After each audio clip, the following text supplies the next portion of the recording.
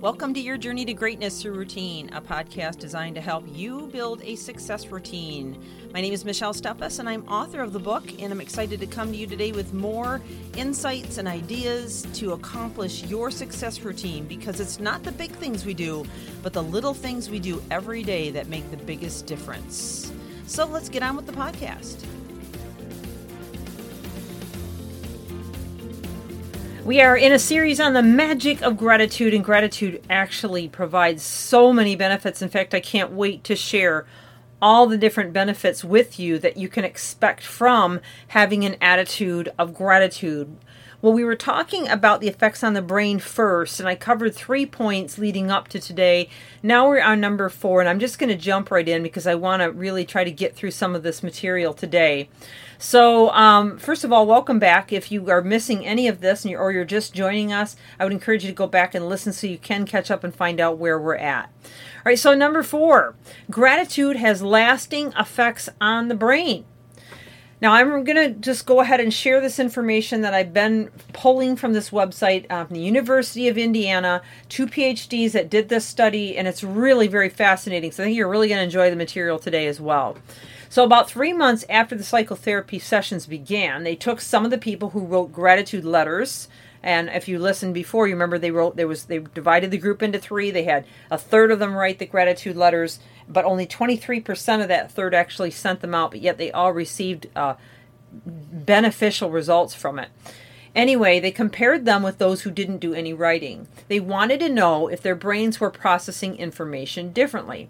So they used an fMRI scanner to measure brain activity while people from each group did a pay it forward task. In that task, the individuals were given, regularly given, a small amount of money by a nice person. We'll just call him the benefactor. This benefactor only asked that they pass the money on to someone if they felt grateful. Our participants then decided how much of the money, if any, to pass on to a worthy cause, and they did, in fact, donate the money to a local charity. So they wanted to distinguish donations motivated by gratitude versus donations that were driven by other motivators like feelings of guilt or obligation. So they asked the participants to rate how grateful they felt towards the benefactor and how much they wanted to help each charitable cause, as well as how guilty they would feel if they did not do it. They also gave them questionnaires to measure how grateful they are in their lives in general at the time that they did this experiment.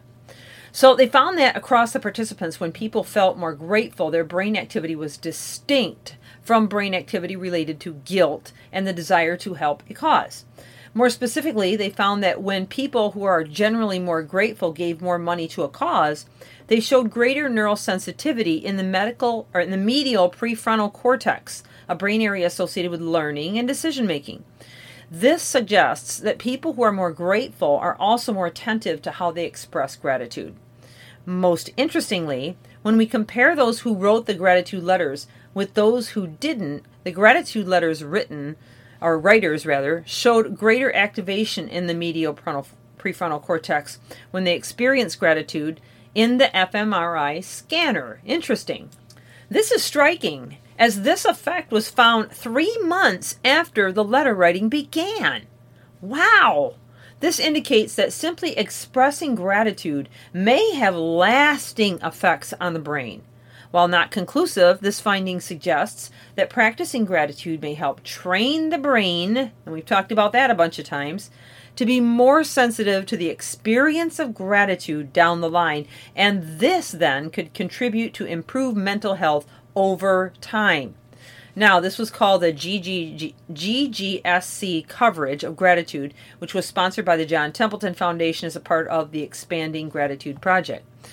Though these are just the first steps in what should be a longer research journey, the research so far only suggests that writing gratitude letters may be helpful for people seeking counseling services, but also explain what's behind gratitude's psychological benefits. Now, I just want to say to you, if you've never done a gratitude journal, I would highly recommend it. It is absolutely transforming.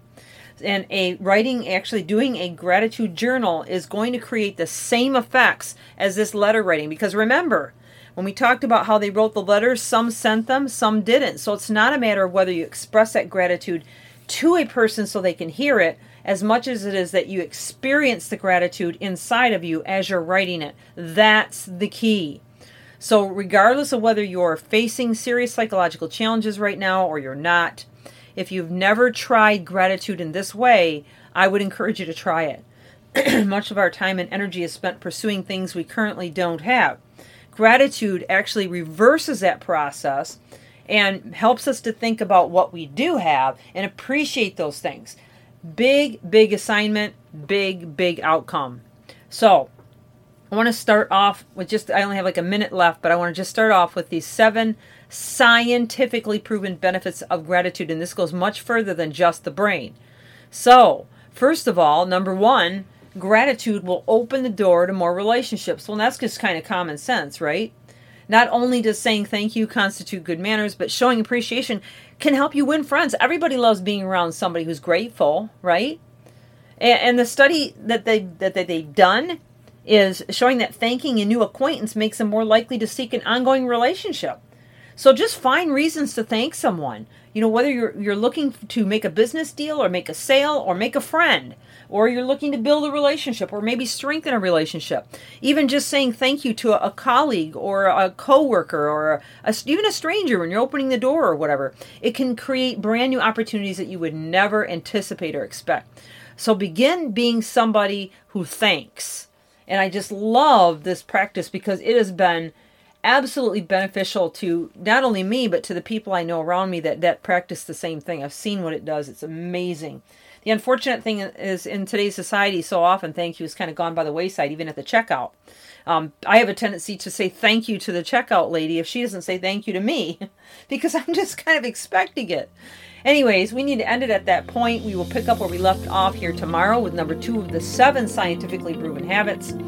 And I wish you an amazing gratitude-filled day. This is Michelle Steffes, your journey to greatness, your routine. Please leave a review and let others know about this if it's benefiting you in some way. Thank you for joining.